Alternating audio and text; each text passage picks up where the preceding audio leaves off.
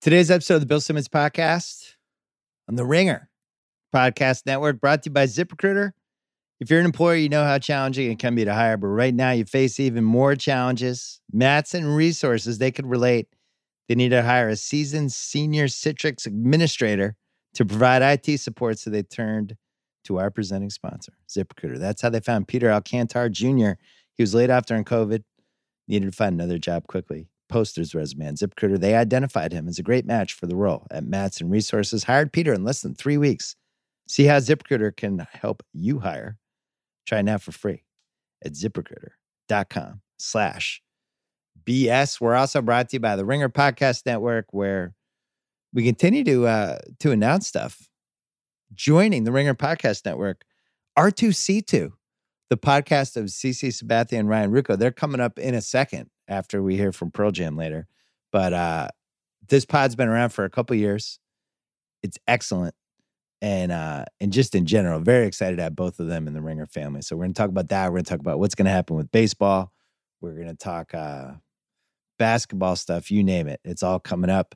Also coming up, Jason Gay, our friend from the Wall Street Journal, 1/3 of the sports reporters, which we haven't done in a while. We have to bring that one back, by the way. We're going to talk about the pandemic, what it's been like as parents, what it's been like as sports fans. And we're going to talk about Regis Philbin, who passed away, who was just a really enjoyable guy to have in everybody's life. But Jason had a personal experience with him. He worked with him, and he came on to talk about that and a whole bunch of other things. So that is all coming up. First, our friends from Pearl Jam.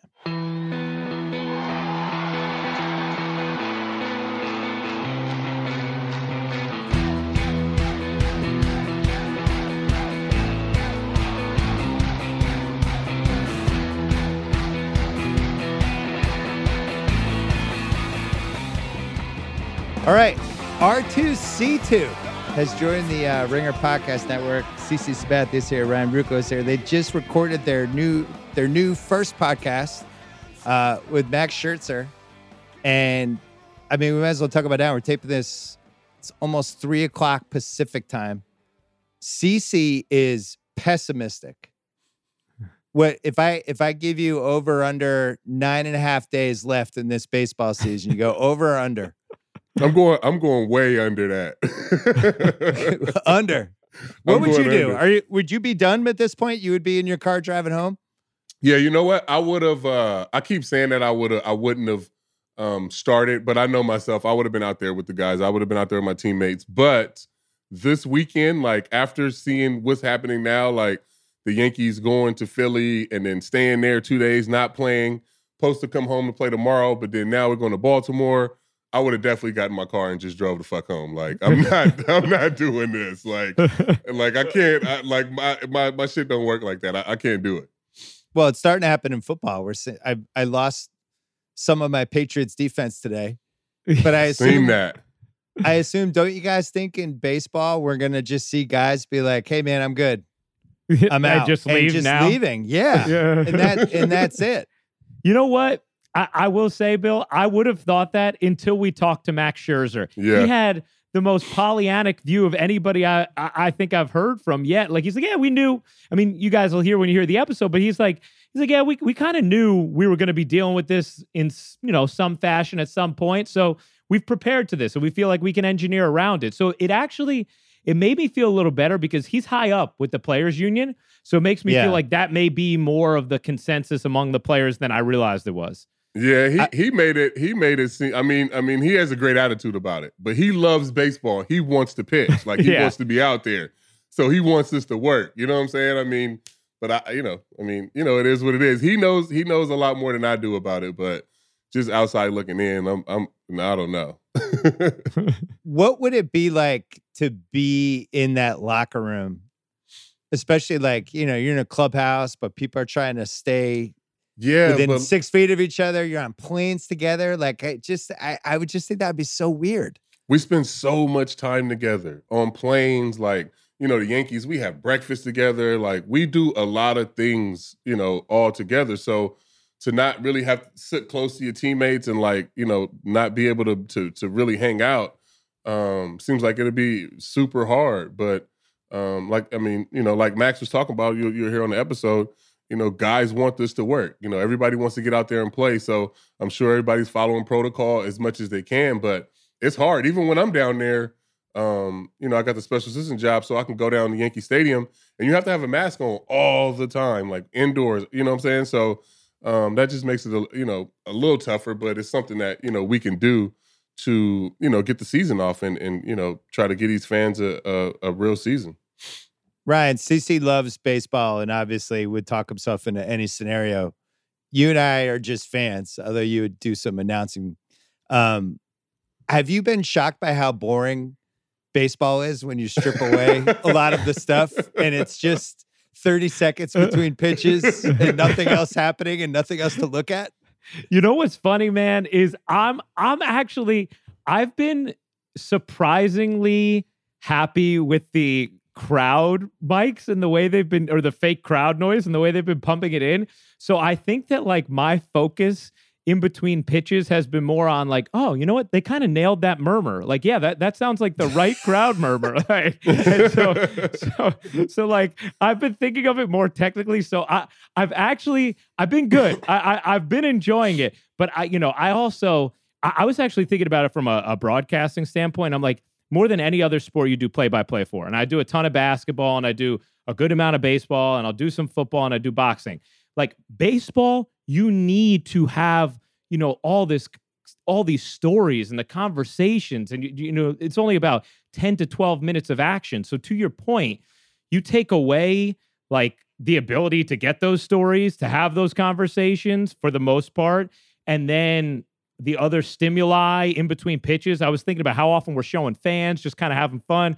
I can Some go to guy Paul eating O'Neill. a hot dog or something. Exactly. You know what I mean? Like, exactly. I can go to Paul O'Neill like, oh, Paul, that looks good, doesn't it? Yeah, Ryan, let's get it ordered up to the booth. Like that's gone. So to your point, yeah, that would be challenging, like to be on air during that time, especially.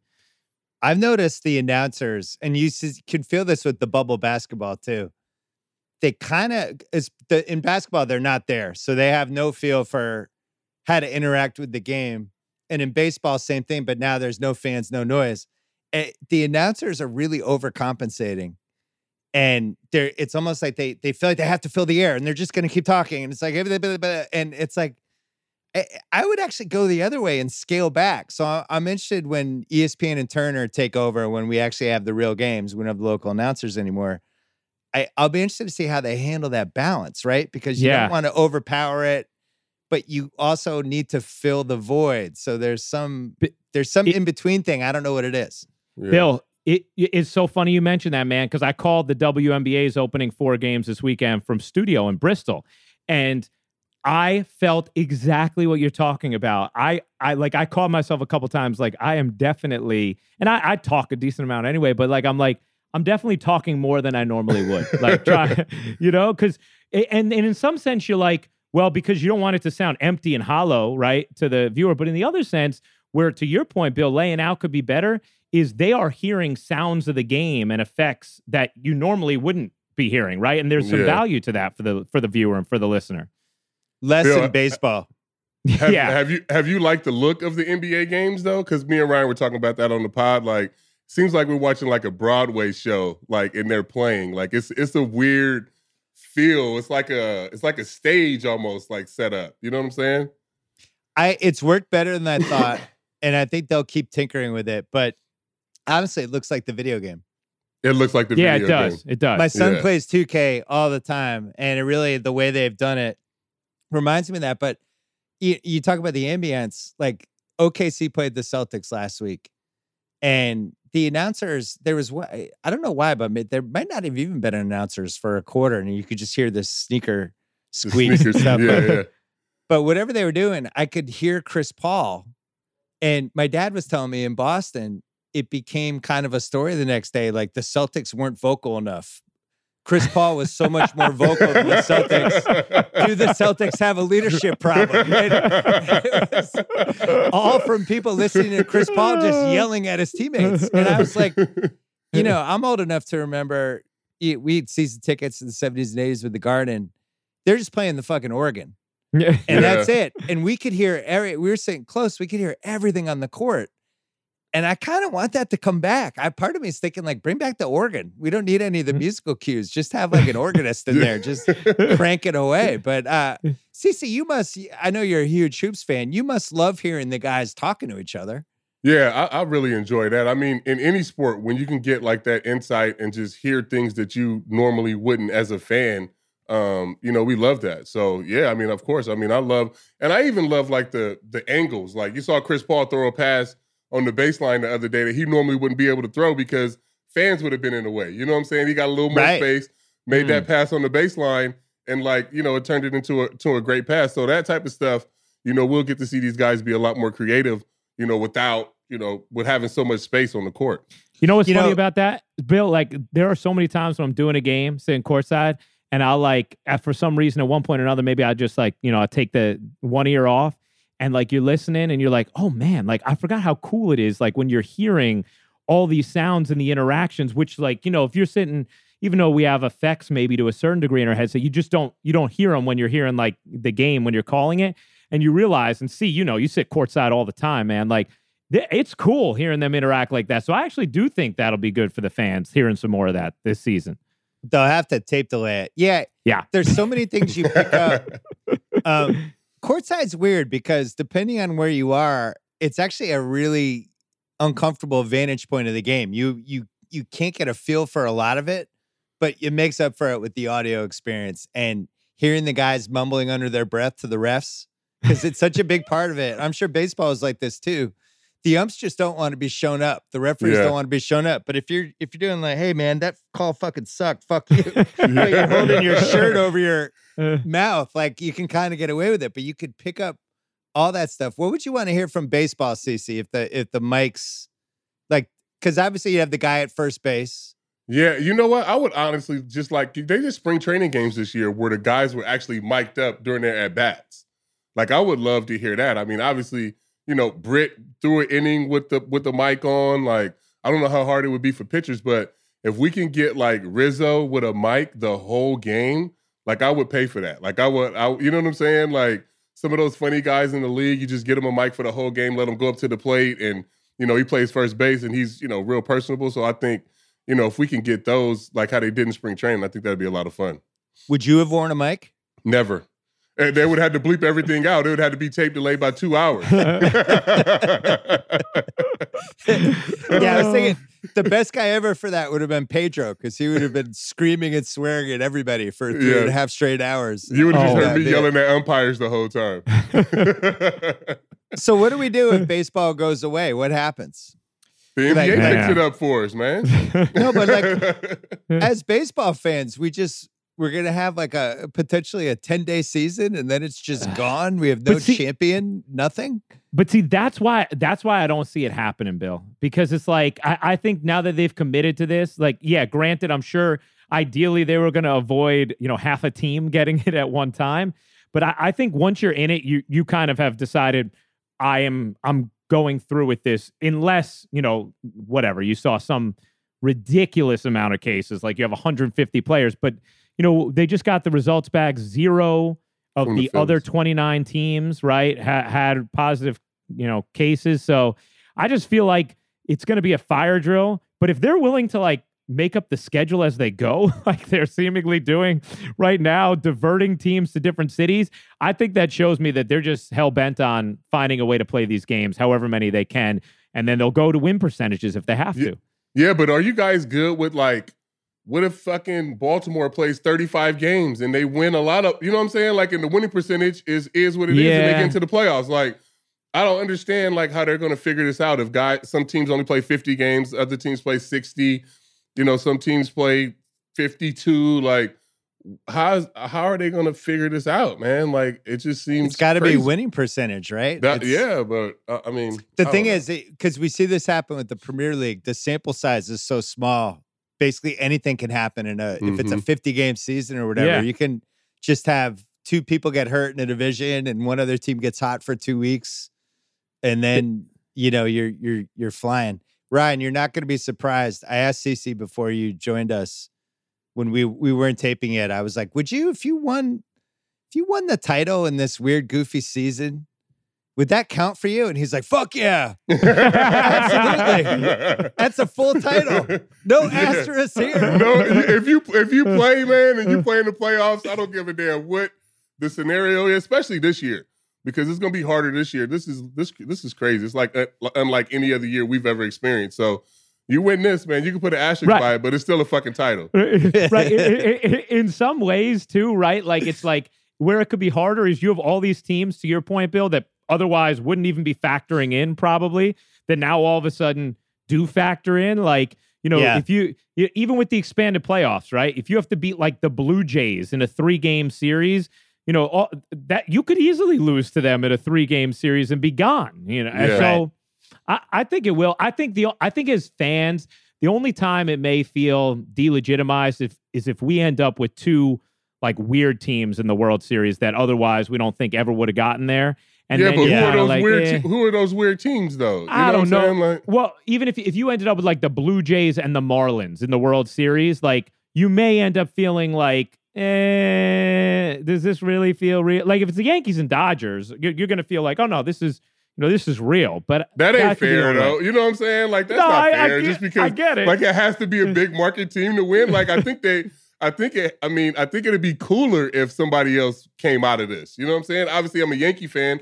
I would love for us to be in the World Series, but I think it'd be fun for the fan base of baseball if it was the Reds and whoever else. You know what I'm saying? Ryan just revealed himself as a big market baseball guy. He's a baseball Republican. Fuck the small market teams. That's right. All the money. It is. I was a huge fan of reading about the ABA back in the 70s, and they would have these seasons where like a team would just fold after 8 games, and then they would, they would figure out the schedule. The last season they played, they only finished the season, I think, with 6 teams, and I think they started with like 9 or 10. So it reminds me of like what we grew up reading about with some of the leagues that were trying to get going or trying to hold on, where you might have a baseball season where it ends. If you guys are right and this keeps going, it might be 24 teams by the end, or that you might have 6 teams just get suspended. But I think CeCe made the key point. If it's the Yankees or the Dodgers or the Cubs, if it's a real team that has to get suspended with real money and big stars and stuff like that, and they keep the season going after that, that's what. Yeah. That's when they're committed to the bitter end. Yeah. You're right. It's a lot easier to stomach the Marlins dealing with this than if all of a sudden half the Yankees had it. No doubt about it. That's very true. I do think we're always, isn't it so funny now too? We used to like debate, like, can you add this rule? Like baseball is such a traditional sport. Can they bend just a little bit to the idea of this? And now it's like, you got no choice but to be malleable because the only way you're going to have a season. Yeah. Right. Do you think we'll get rid of the code finally, CeCe? I hope so. I mean, but I was watching MLB Network the other day, and somebody was on Tim Anderson about bat flip, and I'm like, yo, let it go, man. Like, I mean, it's never going to be a fun game if you guys freak out about bat flips. Like, it is what it is, man. Like, I mean, I would love for them to get rid of the code. I would love for them to keep the runner on second base in extra innings. Like, I would love for them to do that. So you don't have to waste pitchers. I mean, nobody wants to play 17, 18 innings. You know what I mean? Like, let's get the guy on second base. I mean, even if it's not the 10th inning and the 11th inning, put the guy on second base and we go from there. No, the 18-inning games are for people like me in my 20s in Boston with nothing better to do, getting home from bartending, and the Red Sox are in the 16th inning and be like, this is great. I'll stay up till 4 o'clock watching this. Those are the only winners with 18-inning games. Ryan, what was it like?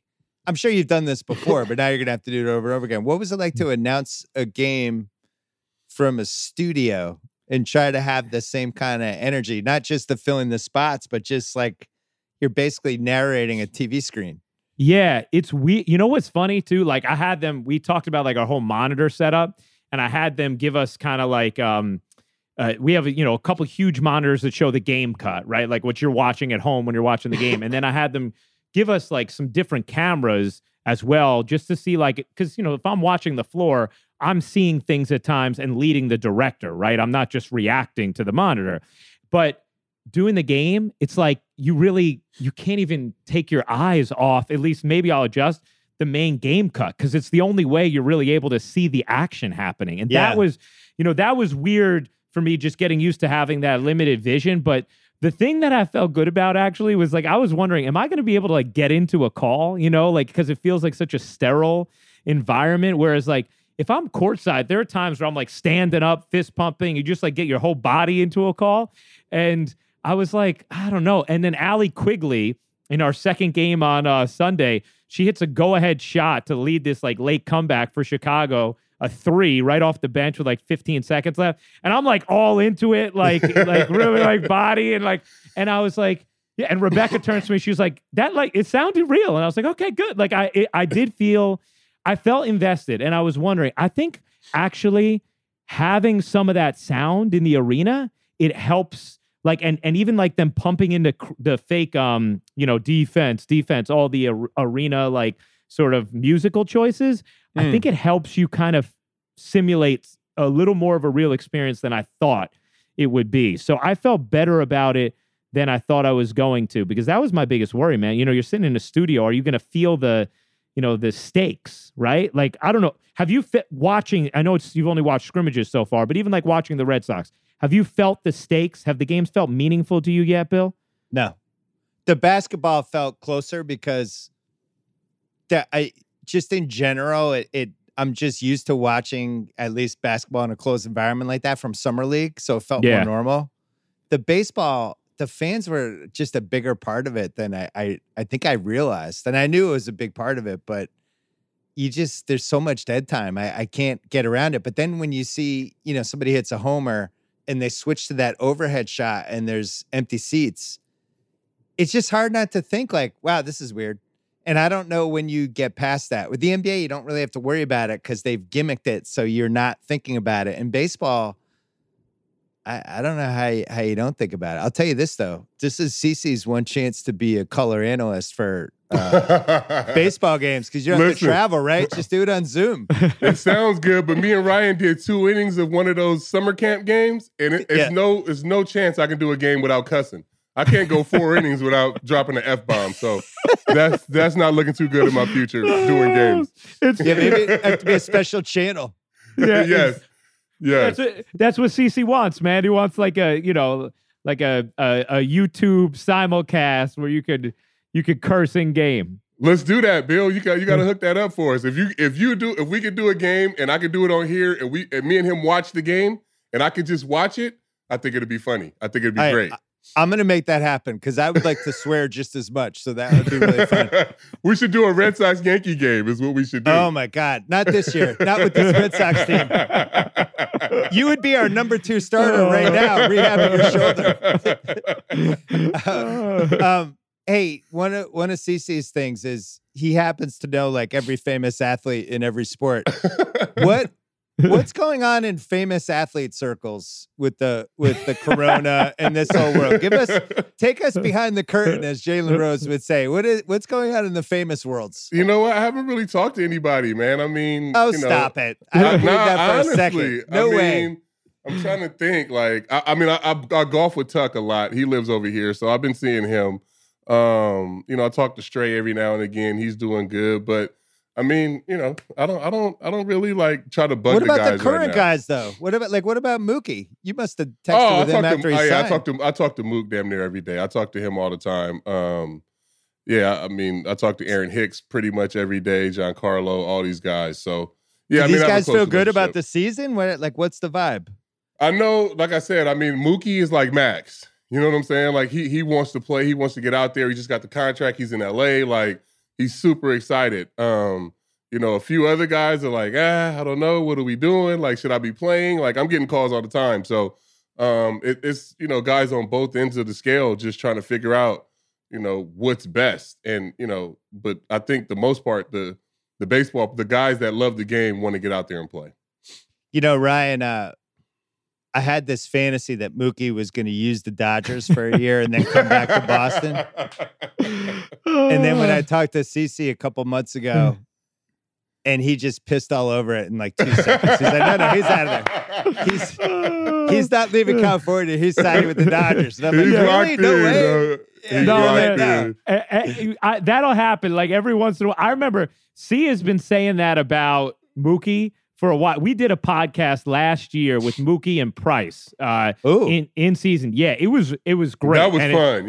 It was really fun. It was also like there was something to it, right? You have active Yankees because CeCe's still playing and active Red Sox at the same time during a series, which you can imagine what some of the, Twitter responses were to us, Oh, yeah. Yeah, fraternizing with the enemy. But, like, I remember getting done with that and the way Mookie was talking about Boston, and I was like, I don't know if he's... And CeCe was like, oh, he's out, cuz. He's gone. He's definitely gone. Yeah.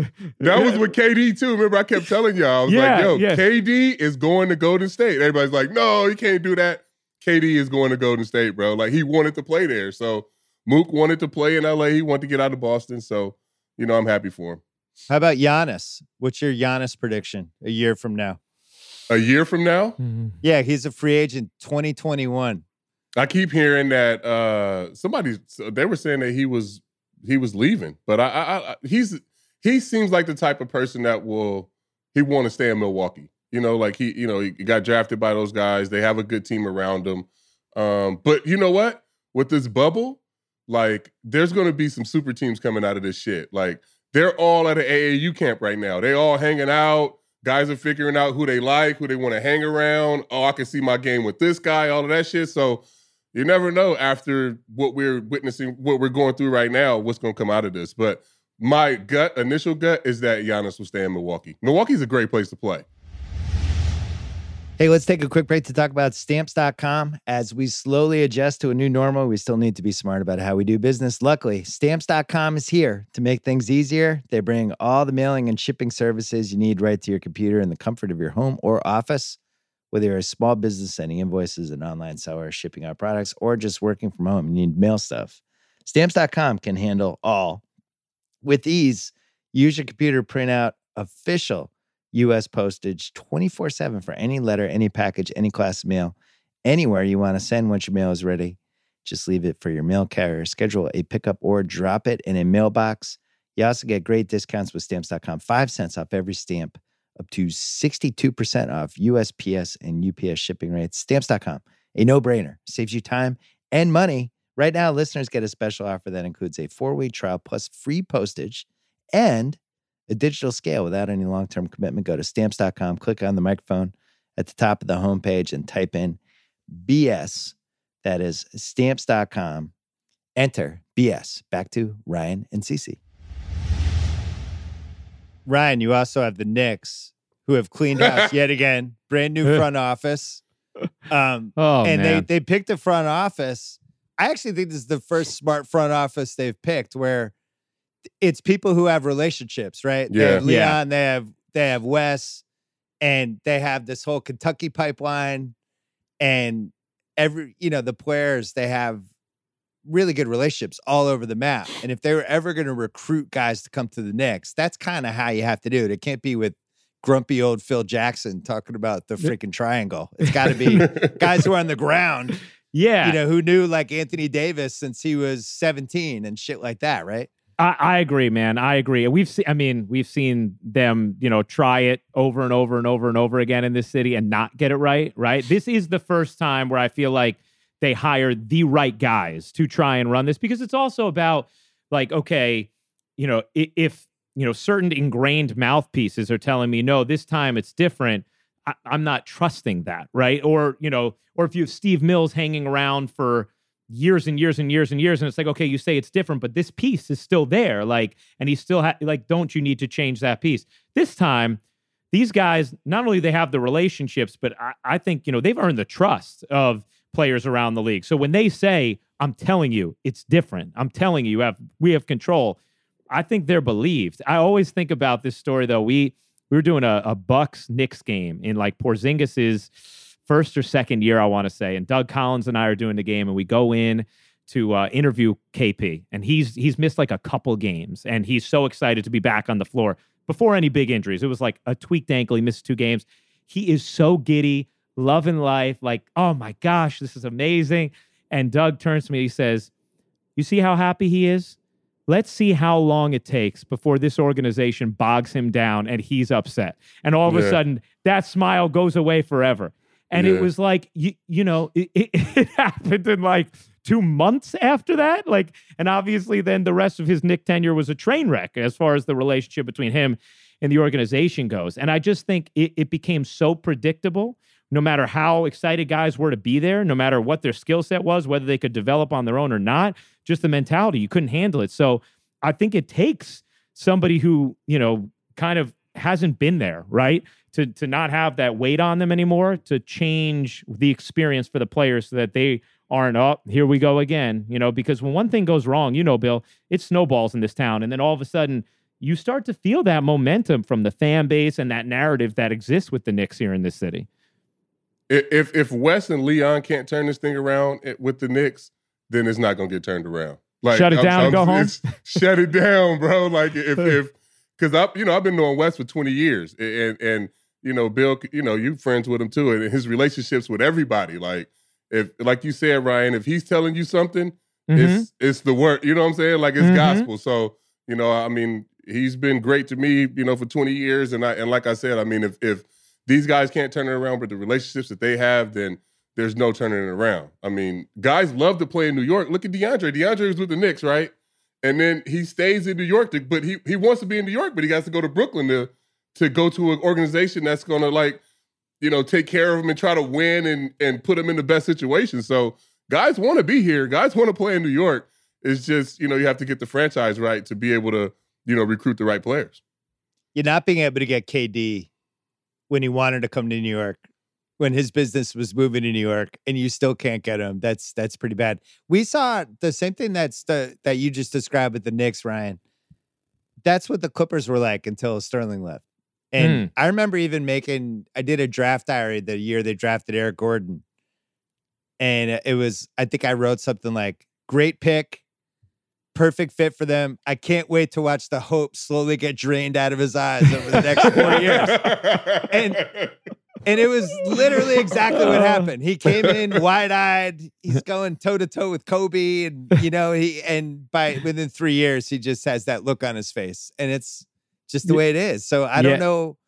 I don't know if Dolan's as bad as Sterling, but I know that's what the culture that was in there, and that's what they need to change. So I think those guys can change it. Can we talk about how you guys got hooked up once upon a time?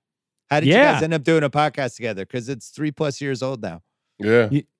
The relationship started bonding over hoops, man. CC was in his first year with the Yankees, and I quickly learned. I was 21 doing stuff like hosting for the scoreboard at Yankee Stadium, the first year of the new stadium. And I quickly learned, and this, Bill, if you're talking to athletes, they would much rather talk about anything other than their given sport, right? If you're trying to build relationships, and CC and I just kind of bonded talking basketball, because at that time he was a Lakers fan. I was a Lakers fan at this time. Things have changed since then. But, at that time, he was a Lakers fan.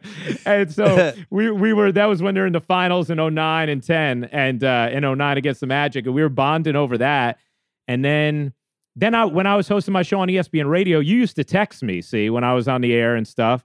And then we would always talk about, we ended up having common friend circles, and we would talk about hey, we should do something someday. And then we should host a show. And then I stopped hosting shows. I was like, oh, we should do a podcast. But you never know how serious, someone is. And then I don't know what I actually never asked you, but you called me then, but in spring training of 2017, and you were like, it's time, let's do this now.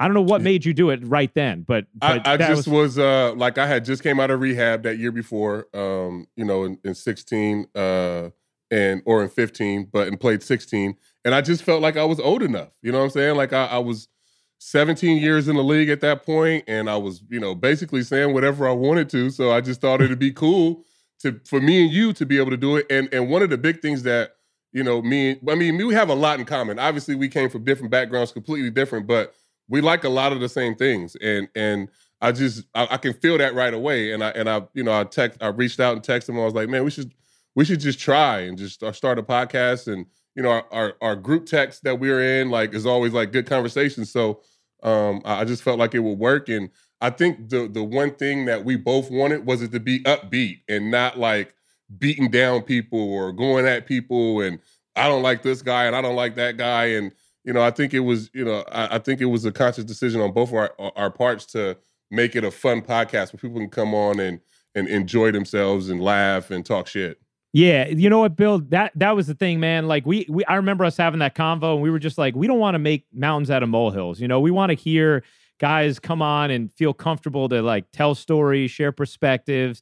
Like not be so like on guard, like but really feel comfortable being themselves. And from hosting daily radio in New York for 5 or 6 years, and growing up in this market, listening, like growing up in Boston, listening. I just doing it. I got sick of that. Like I got sick of like trying to make something into a big deal that I just knew wasn't. And this was an avenue for us to still have that sort of connectivity with an audience, but also like get to hear interesting insights. And our guests know, like, you come on here, we're not doing gotcha stuff. We're just going to give you the chance to actually express yourself. I was talking to Jalen about CC 2 weeks ago, and I said this to you, how much the conversation I had with you a couple months ago reminded me of when I talked to Jalen in 2010, where he wanted to have an impact in media, but not in the traditional course of how athletes are supposed to have an impact in media, where it's like, all right, put a suit on, sit behind the desk, move your hands, take your turns. And Jalen was laughing because he's known you. Obviously, you guys have known each other for a long time, but he's like, yeah, I knew CC wasn't built for this life. He was doing Get Up and he had a suit on and he wanted to keep his hat on. And I was like, this guy is not going to make it at ESPN. Yo, I'm so glad I did that though. Like, I'm so glad, I'm grateful that they hired me and I got the chance to do that during my final year to let me know that like I wanted to like do something less traditional. You know what I mean? Like, right. That's not something that I can really fit into. And like I said, I mean, I can't really probably do a baseball game either because I'm going to drop an F-bomb at some point. Like, you know what I'm saying? It just is what it is. So I like talking about sports like a regular person. And I'm a huge sports fan. And, whether it's my group text with Ryan and the guys that we're in there with or my guys from home, like we have serious, passionate conversations about sports. And sometimes it ain't always clean. It is what it is. And I want to get that across. You know what I'm saying? Just like everybody else in their friend circles had these conversations, this is what we talk about. Well, I'm excited to have you for the basketball bubble.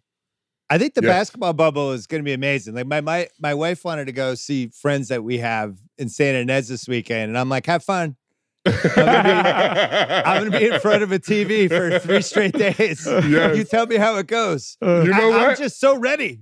Yeah, and I didn't think I would be, but I'm like, even in scrimmages, I'm like into it. The scrimmages are good. Like watching Bo do his thing finally. Yeah. Like it's been fun. And even like for me, I didn't think I would be a big baseball watcher, but I'm watching every game. Like I'm watching my guys pitch. I watched Lester pitch last night. Like I watched Sonny pitch. I watched Bauer pitch. Like I'm having a good time just being an actual real sports fan. Like I love it. It's well, great. We were all like Tom Hanks on the Castaway Island and then just waiting for something to show up on shore, right? It's like, oh, some FedEx packages. What are these? Oh, an ice skate. And that's how I felt with the baseball. I'm totally with you. I always only watch Red Sox games. I'm sitting there, I'm watching that. I was watching WNBA. It's like, oh, people are playing sports and it didn't happen 25 years ago. This is great. Right. I know it makes you wonder. Remember when we went through that like brief period of time where we wondered like, can we just on a daily basis watch old games? Like, can we go through this during this period of time? The answer was yes for 2 months. Exactly. Like for a brief period of time, it was cool. I remember like watching game 5 of the 96 World Series. I'm like, oh, this is great. And then eventually I'm like, man, I needed something. As soon as Serie A came back, I was like on every Serie A game, just something that's live. And it feels good to have it. The NBA, I do think it looks good. And there's also something that you can connect with like a basketball tournament, right? Like even, it feels, there's like a legitimacy embedded in it. Also helps that we had 75% of the regular season, right? Like, so it makes it easier to accept. But I think it feels like just watching the scrimmages didn't feel like watching exhibition. It felt like very legitimate. No, the guys stayed in shape.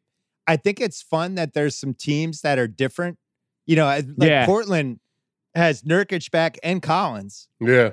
And are a completely different team now, and a team that if they can get in the playoffs, I think would actually be tough to play.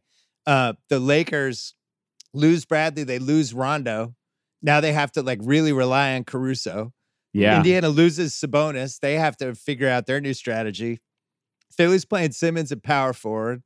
The Celtics have Kemba, who, depending on who you talk to, this is a really serious arthritis thing that he might have going with his knees. It doesn't sound like it got any better over the last 4+ months. So that's a huge wild card.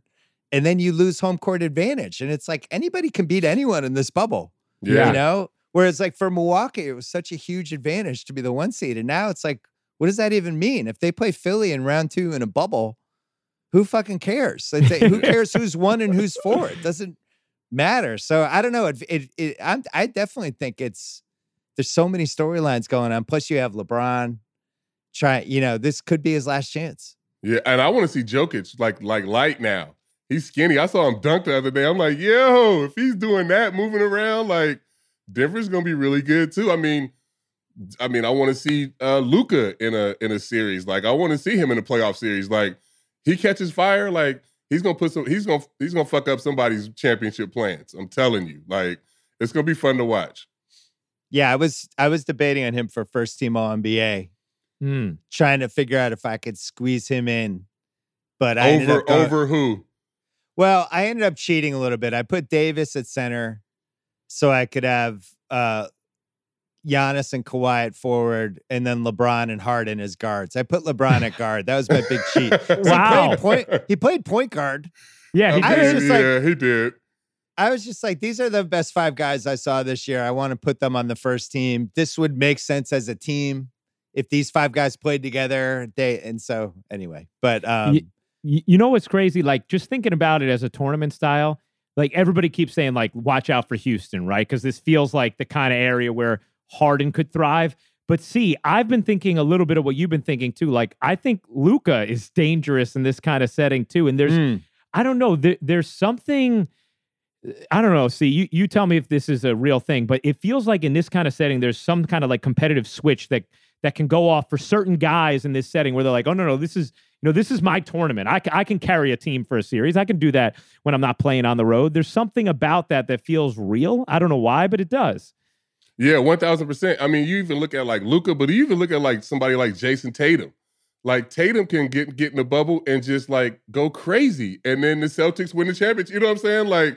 It's so many different guys that can kind of just go off in this tournament kind of AAU setting that they're used to and really win this thing. So I think it's going to be a lot of fun. I don't think it's going to be who we think is going to be in the finals. I honestly think it's going to be Boston and Denver. That's who I'm picking. Wow, Denver.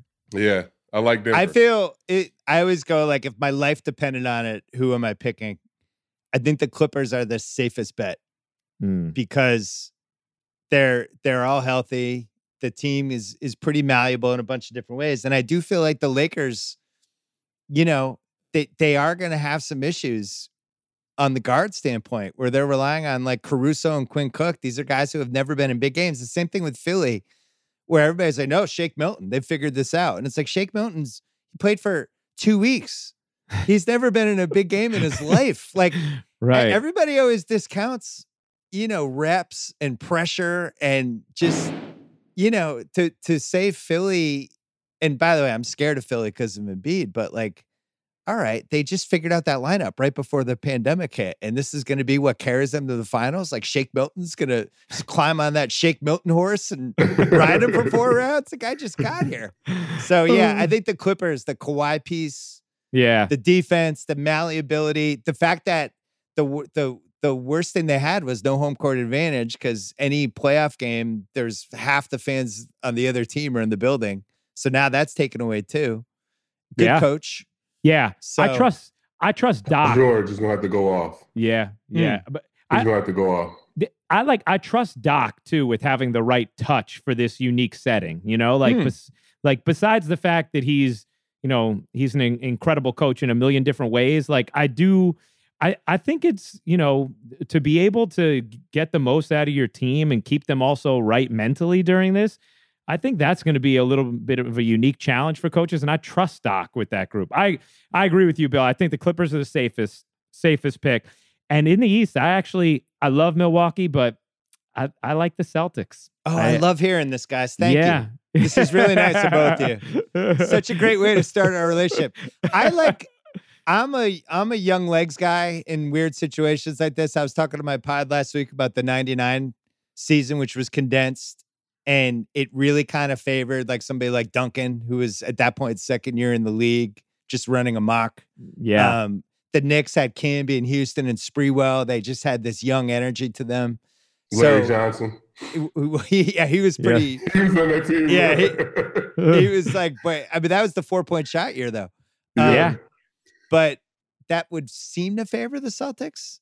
But you know, that one of the things I'm worried about. My dad was talking about this with me last night was, does Philly just say we're good at number 6?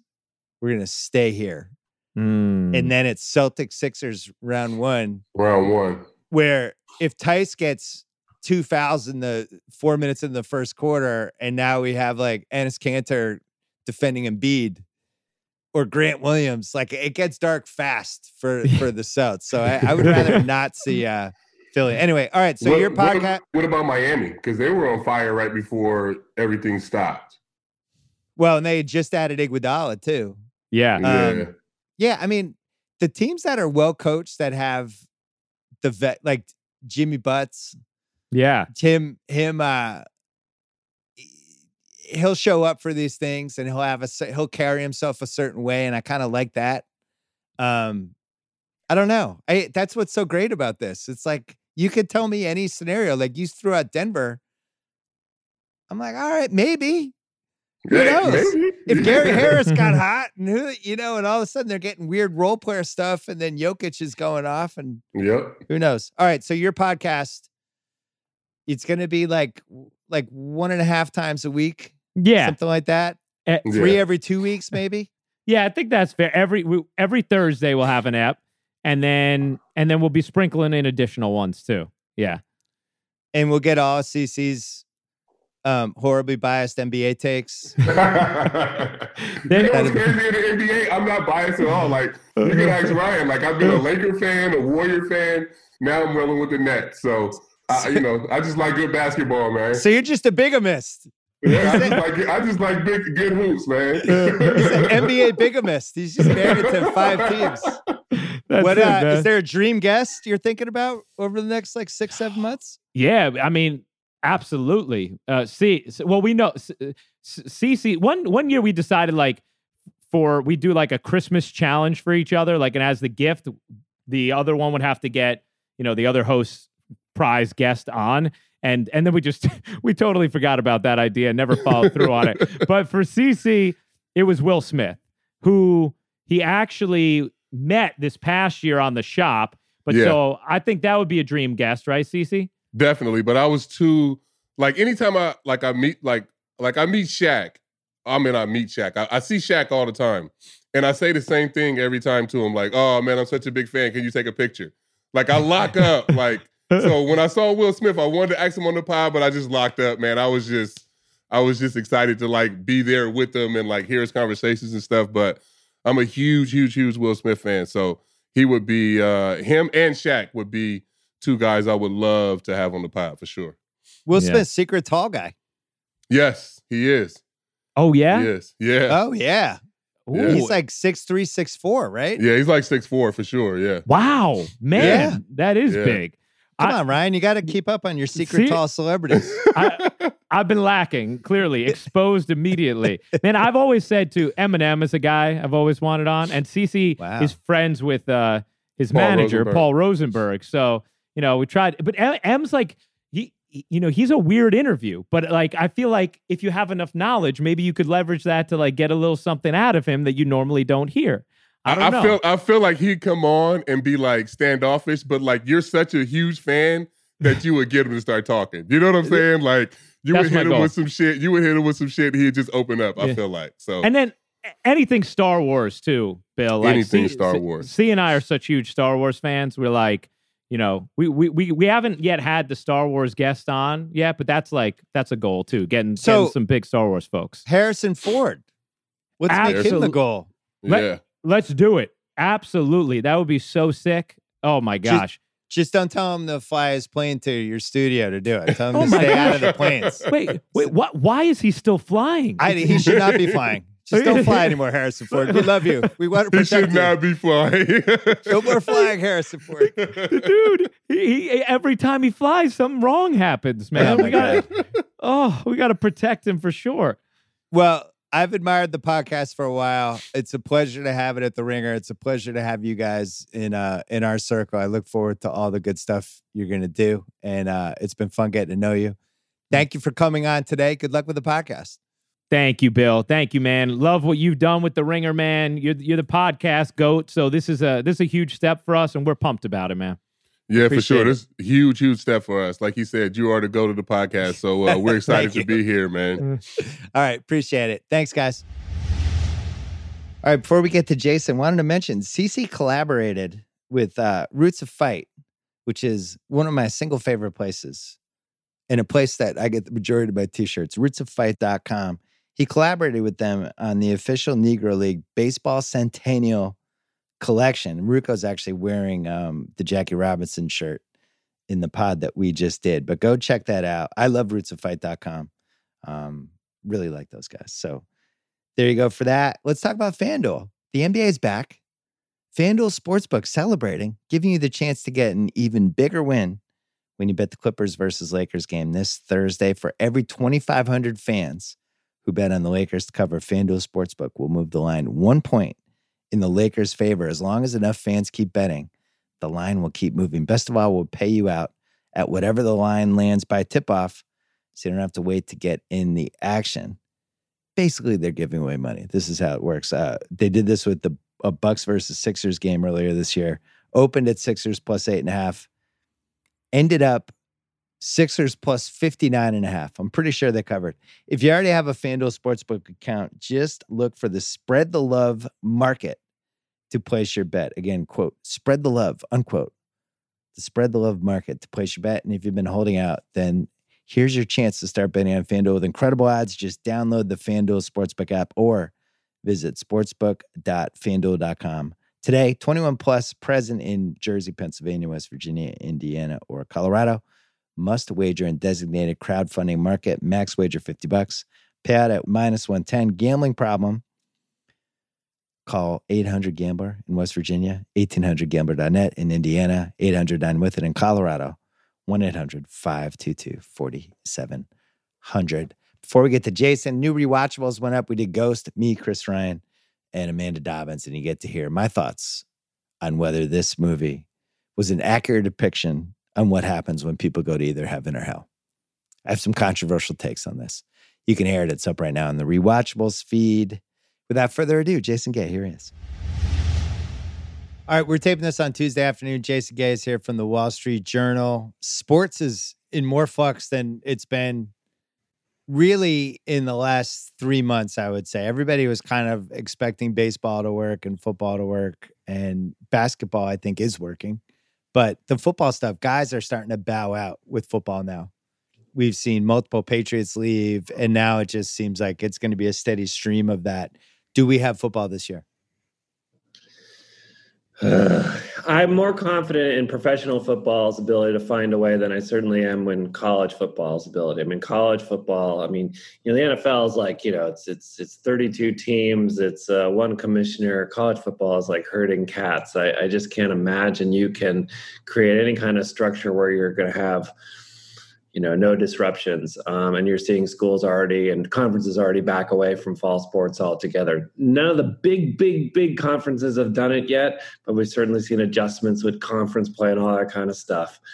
I know I'm hedging here. I just, the NFL is just such a operation, such a battleship that it's very hard to imagine that they will just not give it a full go. But you look at this last, 48-hour stretch with baseball, and if you are not in a bubble, if you are not isolating, if you are not doing the kinds of things that the NBA or soccer has done in this country, you're exposing yourself to risk, no question. Yeah, and when the Marlins had the big catastrophe this week with all their guys testing positive, I can't say it was a surprising news story. No, of course not. And No. I said this on Thursday's pod. The worse run you are, the more trouble you're going to be in stuff like a freaking virus and a pandemic. And the baseball, I was actually watching when Manfred went on the first ESPN telecast and was doing his victory lap. It's like, we're so proud of our guys. Yeah.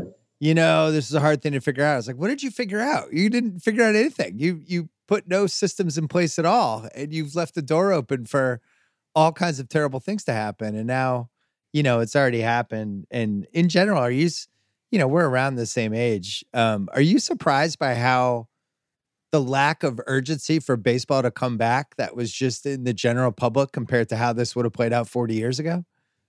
You mean in terms of what the public wanted, like in terms of just like, get us baseball, get us baseball? People freaking out. Like, even remember 94 when they went on strike? Sure. And it was like, oh my God, you guys are going away? What are we going to do? And I just haven't felt that way this time around. Yeah, it's an interesting question. It also requires like realizing that we're about 18 controversies and crises since when baseball had all this labor strife about whether or not they were going to actually come back, and it looked for a minute that they weren't going to come back at all. It's also strange to realize that baseball was the first program to come forward with a bubble presentation. Remember that? There was like a minute. Yeah. And do the whole thing in Arizona. They're going to use the spring training complexes. The players were going to stay in hotels. And everyone thought that was really sort of space-aged and crazy. And, baseball and basketball were kind of starting up at the same time. I know basketball's got a few days still before the regular season starts, but they could not be more different in the approach. I mean, baseball effectively has a medical plan, an isolation plan, but kind of just shrugged its shoulders and said, look, we're going to regionalize here, but everyone's going to play in their home cities. And I don't know, the organization that ends up looking the best in this whole thing is Canada. Canada was kind of like, yeah, no thanks. We'll see you guys next year. Blue Jays, right. We love you, but you might have to play in the United States for this season. Or the British, where they had the Open, and they're like, cool, we're just going to take the insurance money. We'll see you next year. And same thing for Wimbledon. The British were out immediately. They wanted no part of this. How smart does that person feel? That person who checked that pandemic box on the insurance plan at one point. Oh, man.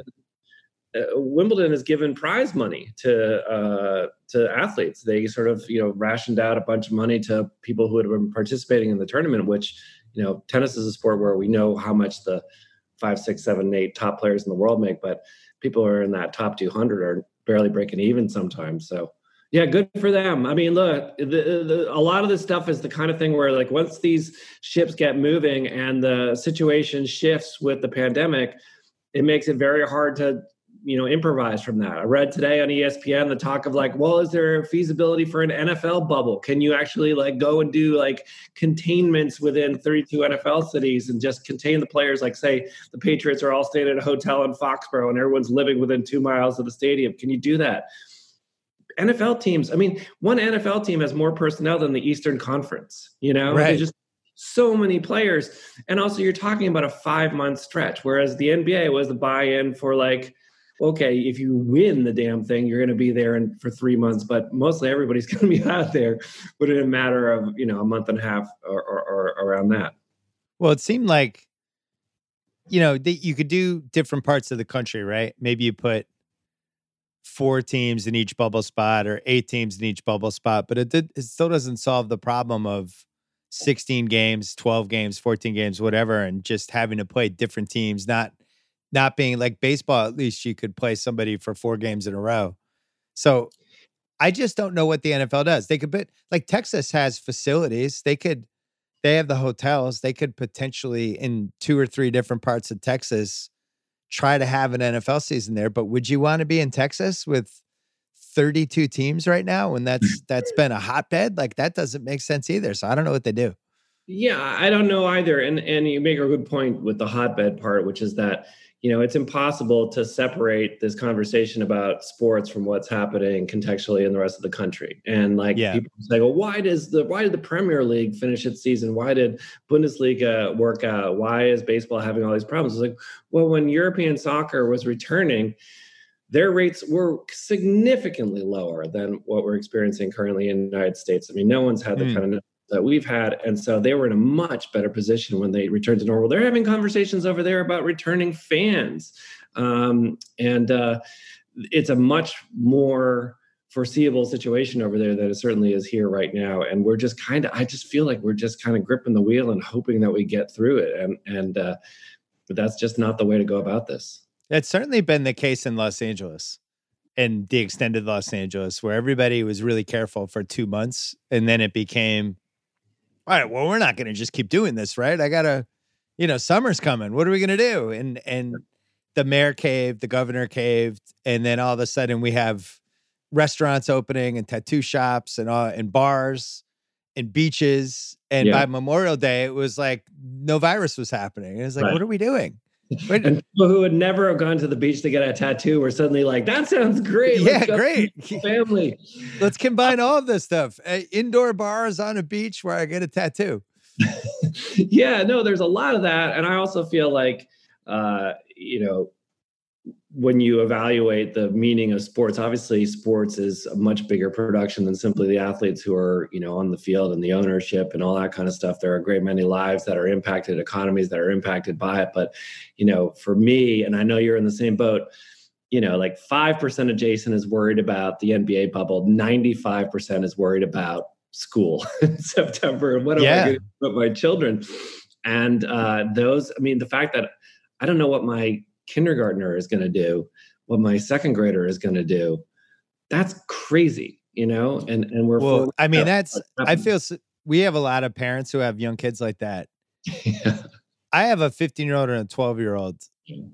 You can learn on Zoom from teachers and do homework and have 70 to 80% of the school experience. You miss all the social stuff. When you start talking about younger kids, it's just not going to work on Zoom. Anything 4th grade and below, you have no chance. The whole point of 4th grade and below is social. And now you're removing that, and you can't tell a kindergartner to be like on Zoom with other crazy 6-year-olds, it's just not going to work. Yeah. And I feel really bad for the kids, not just the parents. Like that's such a shit. You only get to be in kindergarten once. That's such a shitty way to have a kindergarten. Yeah, and I'm starting to sort of see that, and you're probably seeing that with your children too. Like we've had a chance to give them some, time with friends, trying to be smart and wise about it. But that whole socialization of their lives, which I feel is probably at my kids' age a bigger part of their educational development than whatever they're doing with books and computers and things like that. They're missing it. I mean, it sucks. And it sucks to think of like a lonely 7-year-old kid, but there are a lot of them out there around the world. Right. Well, and then the other piece of that, 7, 8, 9, 10, there's a lot of stuff to do when you're alone and you get used to it, and you think like, I have video games. I make my own schedule. I don't have to have these interactions that might not turn out that well. And then all of a sudden they get used to just being alone and they're not even 10 years old yet. Yeah. And I don't know. There's so many repercussions to this now that this has lasted so long. I've been thinking about it from the youth sports perspective too. And me too. These kids that are just losing an entire year, and depending on, what sport it is, it could be the most crucial year you're going to have. Like if you're a 10-year-old soccer player, that's probably the most important year you have in soccer, where you're really, the field's starting to get bigger. You're starting to put together concepts, and to just remove that for a year, I think has dramatic ramifications. You can't pick that up in your backyard. It's impossible. Well, I can just say that I have thrown so much batting practice this spring and summer that I can't wait to see it. And I want to see some live pitching and see if there's any development for my kids. But they miss all of that. And just, any degree. I mean, like I saw something this morning where they were showing like Halloween candy starting to show up in like drugstores. Like, what are we doing here? Is the Halloween that's feasible? No, that can't be. I mean, I'd bet anything against Halloween being normal. Yeah, my younger kid asked about that. Like, is Halloween happening this year? And I'm like, pretty positive no. I can't imagine a worse idea than Halloween, like a crowded neighborhood, people walking around taking candy from people. Yeah, well, 2020, like every day is Halloween, I feel like that's really when the wheels could come off for a lot of this stuff, because the election will be right around the corner. people will be probably home with their kids, I'm guessing, during a school year. Yeah. We won't have any college sports. The NBA will be on the tail end. We might not have football. We might have a death rate that's piled up to staggering proportions. God knows what's only going to happen over the next 2 months. There's this whole divide between the two sides. The one side saying, the COVID's not that bad. It's basically a worse flu season. What are we doing? The unemployment, all that stuff. And then the big thing lurking at the beginning of November, the election, and how that's going to play out.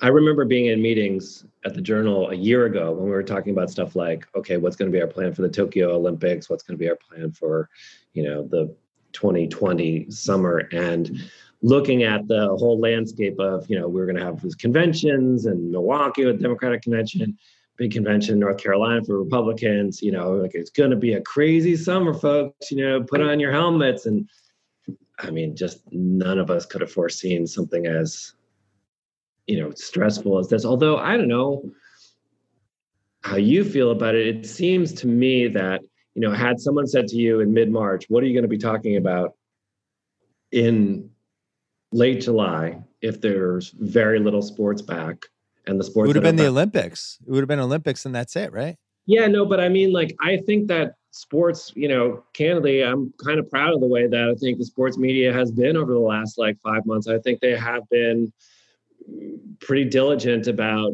covering these sports and what's happening in sports, and certainly the social justice movement within them responsibly and in interesting ways, and putting forward voices and that they weren't in the past. And I think that that's a good thing. And I wouldn't have predicted that there was that kind of agility for sports media because there was no games to evaluate. What have you done? Because you're writing this Wall Street Journal column that veers in a whole bunch of directions, and you've had to make it much more of a sports and life column. Yeah, a right? little bit. And write about your own personal stuff and what it's like to be in the tri-state area and all that stuff. You're mixing all that stuff in, and it's not really a sports column as much anymore.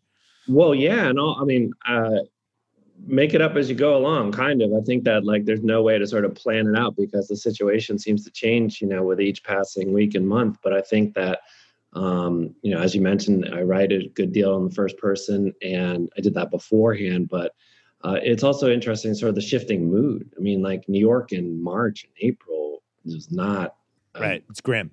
There was a very grim mood around here, and I think as time has gone on, obviously there's a great new dynamic happening in the city where, I don't want to say we're out of the woods or there's, tremendous positivity, but the signs are hopeful. The buy-in in terms of wearing masks is hopeful. I don't know. I just feel like the role of being a columnist is simply to tell your truth, your personal truth. And as simple as that sounds, I think that's the job. And there are a lot of people, there are stories that we've done that are completely apart from sports entirely, and there's no real connection to it. But I think we've found that readers are engaging with it. I think that there's a huge hunger for information, analysis, translation, and I have colleagues who are just doing amazing stuff all over the place. And also look, let's be candid about this right now. There's a lot of disinformation out there, right? Especially when you're dealing with a public health issue like this. The importance of really good reporting and skillful reporters and people who know their, SHIT is critical. Yeah, it's tougher and tougher to know who to believe and what to believe, depending on what source you're getting from and what the agenda is when they wrote the piece or all that. It seems like it's very easy these days to skew a piece a certain way and to go into the piece before you even wrote it, knowing what the angle is going to be. And I think because we're in this business for a living, we can kind of spot when something was clearly intended to be a certain way. Mm-hmm. And I find just the down the road journalism has been more and more interesting than people who are still trying to do that, especially when they're talking about the government and some decisions that are being made that anybody with an IQ over 85 would be like, what the fuck are they doing? Well, and to try to write about that in a balanced way is really hard. Yeah, no, I think that this is put into sharp relief some of the chronic issues that have been going on for a really long time with regards to, accuracy and biases and things like that. Because it's one thing if you're like talking about pure politics, but when you're talking about the public health, you're talking about people's livelihoods, both physically and economically, being correct and being honest when you don't know, which is a huge part of it, is so integral. And my one line answer is read the newspaper. I think the newspaper is, whatever newspaper it is a generally good sourced, edited, reported source of information, whatever newspaper it is to pick up. So I'm a big believer. What do you see for the next 4 or 5 months in New York? How does it play out in the city? What's it like there now? What's it going to be like there in October and November? Well, I think, again, it's not as, dour a situation as it was in March and April. Certainly, I live in an apartment building where my downstairs neighbor works at a major hospital in the city, and we'd sort of like breathlessly hang on his reports, every day about how many people were coming in, how many people were doing it. As that number kept climbing in the spring, it was terrifying. And things have settled down quite a bit. I'm not somebody who's covering the day-to-day in New York City of coronavirus, so I hesitate to put myself forward as any kind of expert on it. But it does seem like here in the city, there's been some stabilization, some embracing of this vague version of normal. You see now, like, all the restaurants have overtaken both the sidewalk and the street areas. And so the streets in the neighborhoods look like, European streets in a funny way. There's a lot of activity. Look, masks, not everybody is wearing a mask, but I think a good chunk of people are. Certainly more people in masks than not. Social distancing rules seem to be being respected. And then there's this, very, very vibrant and still very active protest scene in New York City, which continues through the summer, and there's constant stuff happening there. So it is quite a summer for this city, but New York's not alone in that. This is a national, if not international, thing. Well, the one thing with New York City is you think about elevators, subways, cabs, Uber. Yeah. All these, they just people, 20 people on a street corner waiting for the walk sign to go and things like that. Where in LA, it's a lot of people are in their cars, and there's still an Uber thing to some degree. But I was just thinking, like, if your office was in the 68th floor of some building, or if you're in an apartment building, you're on the 12th floor, whatever, you're going to be in an elevator. You're going to be in an elevator with 4 other people, and just that constant, oh shit, I got to have my mask on. Why isn't that guy have a mask on? What the fuck's going on? Like, all that stuff is in play. And that's a huge question, and that's a good point that sort of that city office life has yet to return. There was this piece in the Journal the other day about just sort of midtown office buildings, how many people are back in those, because some offices are actually coming back. Said about 10%. And I actually saw the 10%. I was like, that feels like a lot. That feels like a lot of people are in the office, which is a crazy thing to say about, a 10% vacancy, 10% occupancy rate. But yeah, that whole part of New York City life of just, taking the train to your office job and getting your hot dog on the street, and what that whole culture is like. I mean, that's, changed, and there have been 50 billion columns about, what it means for office life. And I actually think, and I'm curious what you think, I think that, when this began and there was all the conversation about, okay, now we all work from home, if we're lucky enough to work from home. Okay, now we can do virtual learning if we're lucky enough to have access to virtual learning.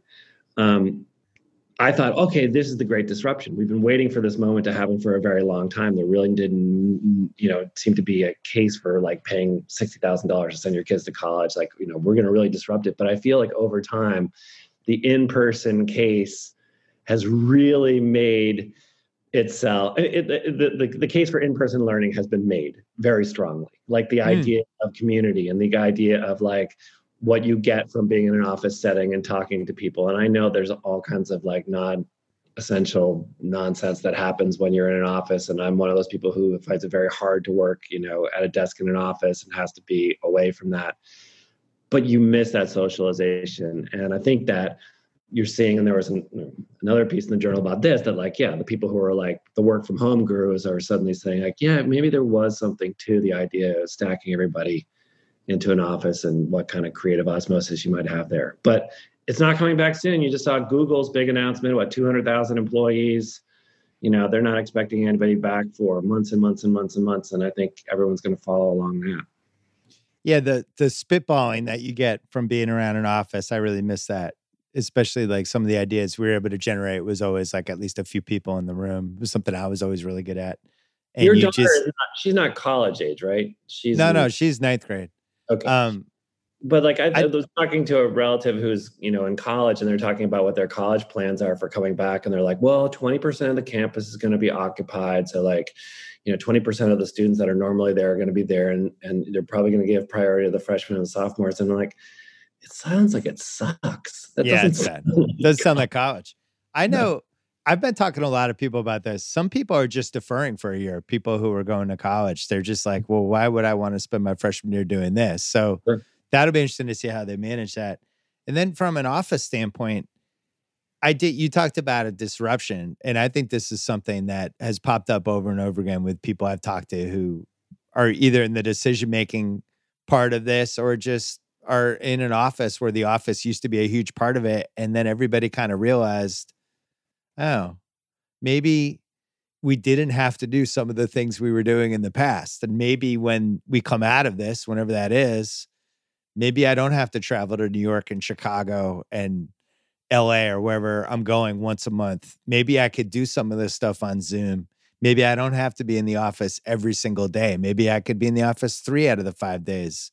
Maybe we could arrange it so only 50% of the office is full each day. And then on Thursdays, that's when the meeting happens. I do think people are going to start thinking outside of the box on this stuff over the old way of just like, hey, come to the office Monday through Friday. This is what we do.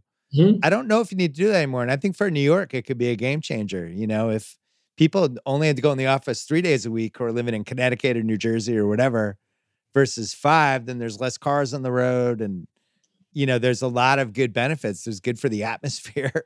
It's good for health, all that stuff. But I think there's a more existential question then becomes do companies want to even be in New York? What's the point of that? If you're only having people come in for 2 days a week or 3 days a week, why are you spending all this money for office space? And why are your employees spending all this money to live in this expensive part of the country?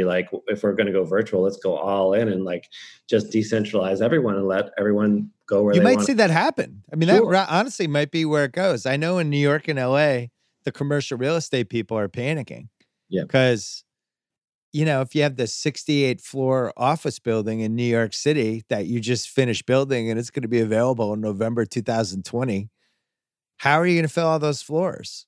Yeah. Who's like, cool, sign me up. Give me floors 32 to 38. That's not happening. Yeah. And I admit that my faith in New York City is nothing more than faith. My faith is okay, New York, we've been knocked around before and came back really strong. And I just feel there's this wave of stories they left New York City for the suburbs and they say they're never coming back. And I just feel in 18 months, we're going to see they hate the suburbs. They can't get back to get to New York City. But I don't know that. I'm hoping that will happen because it's happened in the past. We saw people leave and then come back because they missed that whatever thing New York City gave to them. But what this last period has proven is we don't know. We're old enough to remember each trend as it happened, right? In the 90s, that was a big move to the suburbs, get out of the city. You don't want to be in the city. You want to be, living in a town near the city. And then starting in the mid 2000s, moving back to the city became a big thing, especially for people who were in their 50s and 60s. Yeah. It was definitely that's why downtown Boston took off. I think downtown New York was the same thing where people kind of wanted to be where the action is. When I was growing up in Boston in the 70s, early 80s, the goal was always to get to Weston, Wellesley, any suburb that was away from the city. And by the mid 2000s, it was the opposite. People wanted to actually be where the action was, where the restaurants were, all that stuff. So I don't know how it plays out now. Well, I was, my mother still lives in the Boston area, and like I was back there, and like it is a weird town without students. I mean, when you think about how many colleges are there and how many students are there, and it's like even in the summertime when, there's not as much college happening, there's still a ton of students around. And we were walking around Harvard Square, and it felt like an abandoned mall, and like that is just a bizarre thing. It's like basically downtown DC now. My dad said, because they've also closed all the bars. Yeah. So you have no students and you have no bars, which would probably the number 1 and 2 things you would think of when you're in Boston, especially like in October. Sure. It's people are just doing stuff. And now it's like people are on power walks and just kind of everybody's got their headphones on with putting their mask on when somebody gets 15 feet away, taking the mask off if there's some daylight for a while. What are you doing for exercise? You riding your bike? Like, what are you doing? I've been riding my bike like a mad person. Yeah, it's like that has been something that has kept me sane. And I'm very happy that I'm doing that. But I find that like even the people who found their little niche during this, like, oh, I'm going to teach myself how to cook, or I'm going to be a bicyclist, or I'm going to lose weight, or I'm going to be a hiker, like we're all kind of over that. We just want to get back to whatever amalgam of things that we used to do before. And like, we've watched all the TV shows, we've read all the blogs, like what are we going to do? Well, I've noticed people either got in better shape or worse shape, but there's no in between. Nobody's in the exact same shape.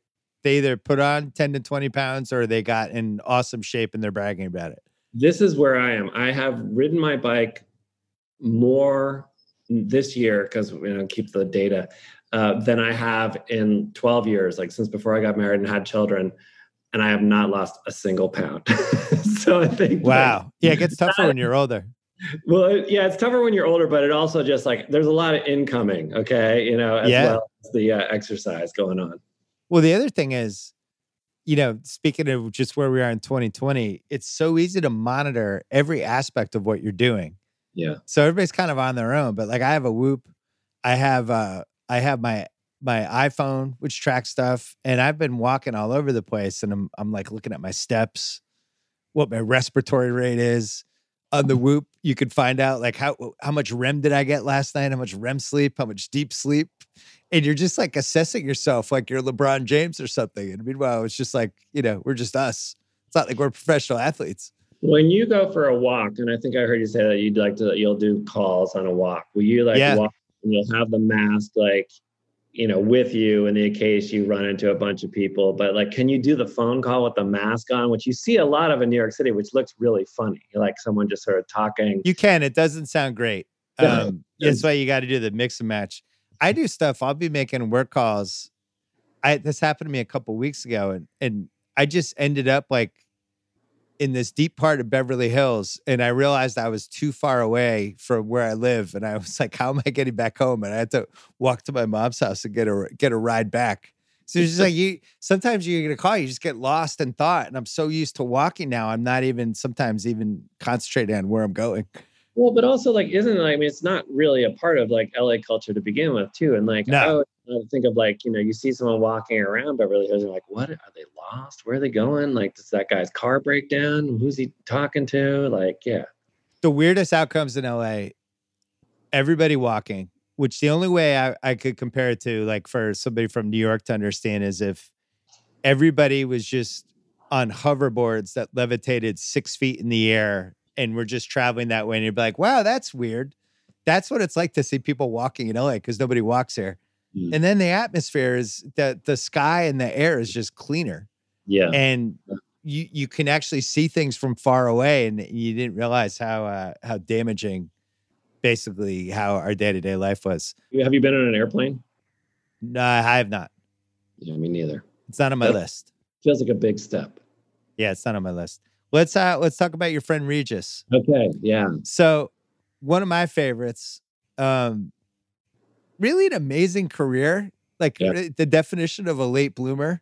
Definition of a late bloomer, yes. Where he's, I don't want to say bouncing around because he was doing better than that, but had a series of jobs, for the first 15 years of his career. By the time he's in his early 40s, he's basically a morning show guy in LA. Yeah. He's with Cindy Garvey, Steve Garvey's wife. Yep. And they have And it's probably his 6th or 7th gig at that point, maybe 8th. He had been the sidekick on the Joey Bishop show way back when. He'd taken over the Steve Allen show, all this stuff. And then he becomes kind of this belated morning show phenomenon, but it's still local. Ends up in New York, teams up with Kathy Lee, who's, I don't know if she was married to Frank Gifford yet. I don't think she was.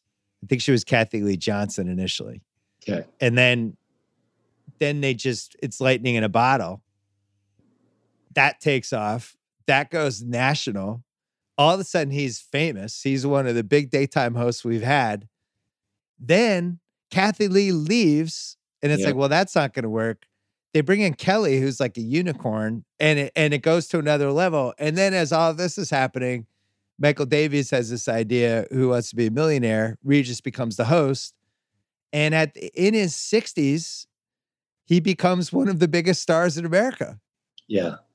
Yeah. And then you got to know him later, which we can go into in a second, but I don't really remember another career like that. No. And you're absolutely right. The late bloomer part, especially, I mean, this was a guy who went to college and was in the Navy. You know, he didn't really even get going until his late 20s. He was a page for Steve Allen. He worked on The Tonight Show.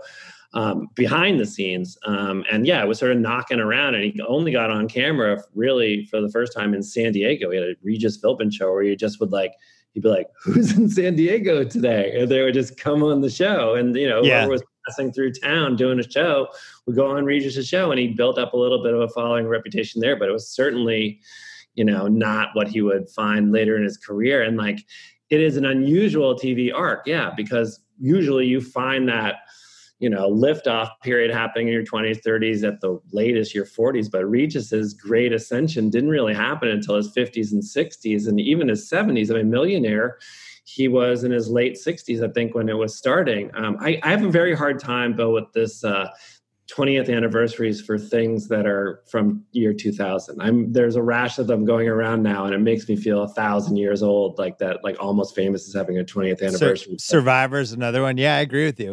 Because it does seem like it happened yesterday. The internet was in shape at that point. Like, it wasn't that much different than now. It's hard to believe 20 years ago. Right. But Millionaire was this classic, or not classic, but just sort of genre breaking show, in that it became this phenomenon pretty quickly, overnight. Almost. Oh, yeah. And then they're like, we're just going to put it on all the time. It's going to be on every night. And not only is it going to be on every night, it was the number one show every single night for months and months and months and months and months. It just was I've never seen anything like it. There's nothing that compares to it now. And also it was there hadn't been game shows on prime time in generations when this thing happened. Right. It's what growing up, we always heard how important game shows were in prime time. But we never saw it firsthand. And we never saw that happen again. And Regis is sort of and I wrote this in this thing I wrote about him the other day, but just he was, the consummate host. It was not a guy who came on to shows to pontificate or be a blowhard, provocateur, or anything like that. He was just somebody who you would give the wheel and you get it from point A to point B, and he calmed people down. They liked him. And, Michael could do a much better job of telling the origin story of how he got that job on Millionaire, but it doesn't, it wasn't a natural idea. Regis, primetime, quiz show, you wouldn't have drawn it up that way. But really, for that sliver of time, there's been nothing like it in TV ever since. So I remember after my parents got divorced and I started going to school in Connecticut, and we would get shows in the early mid 80s, shows like Live at 5, which was, and then there'd be the Today Show, Good Morning America, stuff like that. There was a specific way to do the show, and the male host always had a specific kind of personality, right? You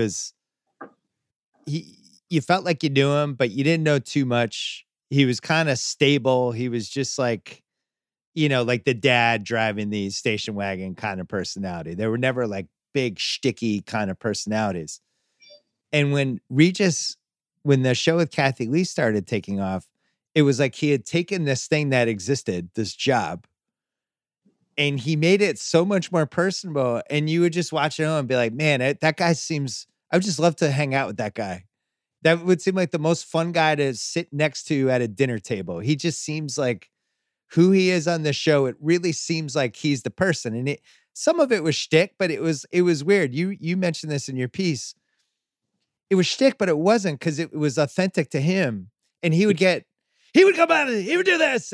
But he kind of was in on the joke. It was never, I'm doing this, but I'm not in on the joke. He always knew what he was doing. I think that's why like people like Letterman and all those dudes loved having him as a guest, because he's had such a firm grasp on what his persona was. You know what I mean? Well, that's also like it sort of mirrors like it becoming a national show too. I think, wasn't it Dana Carvey did him on SNL? Oh yeah, early days, and they would always gravitate to that sort of like that. Yeah, the big Regis moments and stuff like that. But yeah, he was authentically himself, and they weren't doing a heavy lift at the top of that show. They were just talking about what they did last night. They'd be like, so it was George Hamilton's birthday again. right. But I had never seen anything like that, though. They would start the show and I know it wasn't like this, but they made it seem like they had showed up at 8:59 for the 9:00 show, and they poured Regis some coffee and just turned the cameras on. And I know that's not what they were doing, but I think the ad-libbing stuff felt so authentic and real, because I think it was. Well, I think it actually was closer than you think, because Regis lived across the street from the studio where they did the live show. And I remember asking him, what was the latest you could leave your place to get on the air? Because they would, go live at 9:00 a.m. Eastern. And, they'd come over to his place and do wardrobe and hair and makeup. And I think he said he could get out of there with about 12 minutes to 9, like at 8:48. Oh, wow. Walk out the door. And like he went on and they did that cold, those openings. I mean, those were not pre-programmed. And I think very specifically, that was a very specific decision to do it that way, so they could surprise each other and say things and, come up. So that wasn't his deal. Like, he wasn't somebody who was like doing pre-planned bits too much. Right. You have to have a lot of trust in the person you're doing it with. Yeah. And I think in general, like, I think Mike and the Mad Dog were like this too, because they're taking off the 90s. Regis is already established with Kathy Lee. This two-person format where you have two people that the chemistry is the show. Mm-hmm. And it's like, you can fuck around with it however you want, but ultimately it's how those two people interact with one another is the show. And I think what makes him really special for me, and really unique and really different than pretty much anyone we've had, is his ability to connect with whoever he's with. Because you think like Kathy Lee, especially in the second half of her career, like she was a handful, and there was all these stories about like, man, she's a little off the rails, she's a diva, all this stuff. And you never would have known it. Regis just knew how to sell her. And I got to say, like, Kornheiser's like this too, to do TV with. I remember when I did PTI the first time, and I had no idea what I was doing. He just sold the shit out of me, and he made it. He was going to make sure I succeeded. Right. And I think Regis was the same way with whoever he worked. Even when Who Wants to Be a Billionaire, you would have these contestants, and he would always be able to make the contestants super comfortable. And they would always be the best version of themselves. So your experience was way later when you launched the show with Katie and everybody on FS1. It was like the first show, right? Wasn't that the inaugural? Yeah, it was Crowd Goes Wild. The rollout of FS1. Yeah, it was called Crowd Goes Wild, and it was on 5 days a week for 1 hour live. And that's another thing about Regis that we should talk about, which is that the vast, vast, vast majority of his television career was live television, which in and of itself is a totally different organism. I mean, that shows how skillful the guy was, that he could do that without a net for not years, but decades and generations, that he was so good at that. Because in addition to the fact that it's a challenge to actually do a live program, it's a stress. Like, it brings it takes an energy, and it takes a certain kind of composition of a person to be able to do that well. And, obviously he did it as well as anyone ever did. It's really hard to explain unless you've done it. And both of us have done it. Whatever was going on with you for that whole day, you need to be on for that hour. Yeah. And you have to be a gregarious, alert, in the present moment version of yourself, and on the ball. And if you're having a bad day, or if you're tired, or if you're sick, there's kind of no hiding on TV, especially now in HD. People are going to see through it. Well, I had no business being on that show. I had no television background going into it, and I was on it basically because of Regis and Michael Davies, who, worked with Regis and put this show together. And the thing that I vastly underestimated about television was just sort of that kind of like exhaustion afterwards, and I wasn't doing a lot. I wasn't expected to do anything except maybe say like 4 or 5 things during an hour. But you would feel actually winded, like you had a physical event at the end of the thing.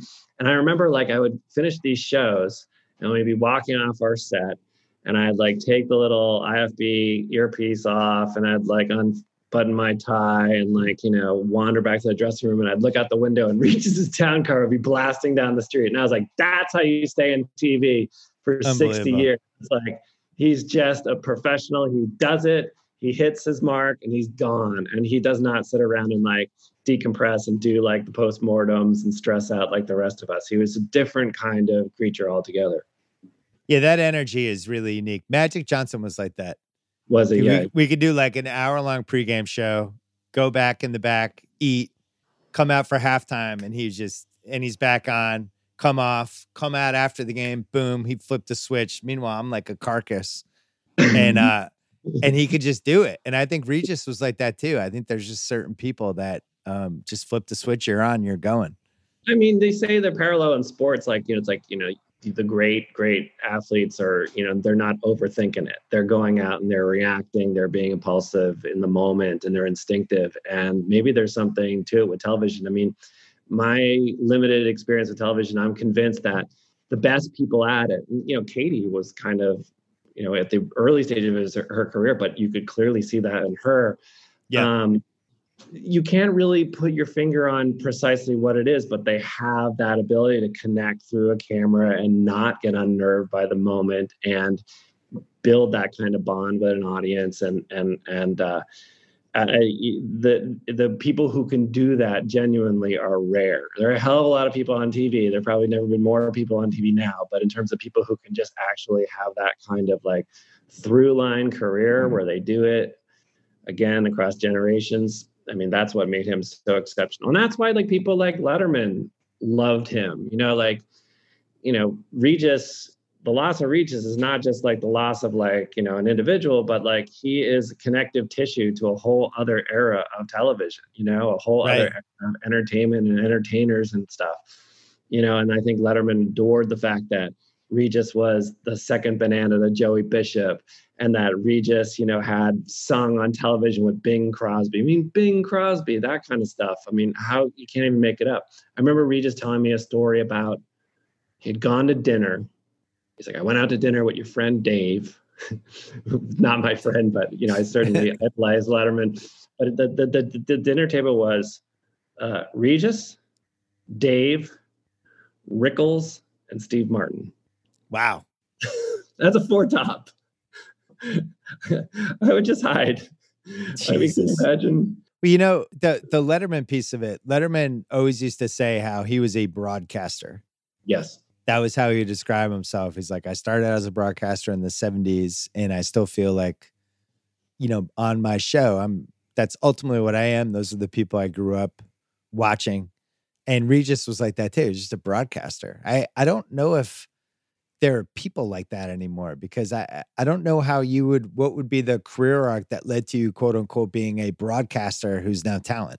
Right. And also you had these, sort of starts in the boondocks. I mean, Dave was a weatherman, right? And you grew up into the weirdness of local television. I mean, like, think of the people who have gotten those shows in recent years. I mean, Jimmy Fallon and Seth Meyers were famous people before they got their late night talk shows. And they could really hit the ground running because they had thousands of hours prior to doing this. And like, Dave's like, everything that made Dave and everything that made Regis, I think, was that kind of idiosyncratic background that was like really not, being a famous person for a really long part of their lives. Or somebody like Kimmel who gets thrown into the job and over a course of a couple of years gets the reps and now is a quote unquote broadcaster, but started out as a radio guy, and you kind of get thrown in the fire and you learn how to do it. Regis is learning how to do it. these different morning shows. There was one part there was so much about his story I didn't know, where at one point he has the LA show or the San Diego show, one of them.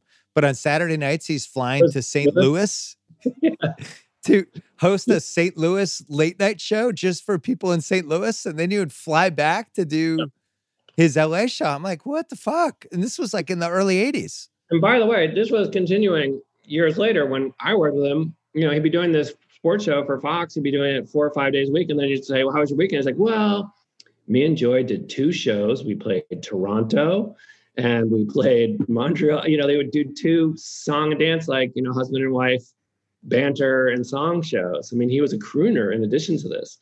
And yeah, I mean, the idea of what fame is in 2020 is so different than what fame for Regis Philbin was. And it's very hard to sort of like imagine someone is going to reach a point in their lives where they have that kind of just cultural penetration. Like everybody knows who Regis is. No one ever went on Regis's show, but who's Regis again? Like everyone just knew him. There was no explainer happening. They didn't have to explain what this guy was. I mean, he just was, you know, this institution. The only thing I can compare it to, a bunch of years ago, I went to a Brooklyn Nets game with Larry King. Another long time. That's a good comparison, yeah. But nobody doesn't know who Larry King is. Like, you might have an opinion about him one way or the other, but everyone knows he's got 100% recognition, pretty much. I mean, maybe there's a generation now under 25 that doesn't know who Larry King is. But there's a pretty significant 50-year demo that knows everything about him. I think Millionaire, I just don't think the amount of people that were watching that show at its peak, you're talking like 30, 35 million people, you know, and now that's like the Super Bowl and that's it for what kind of number, or some Adam Sandler movie on Netflix.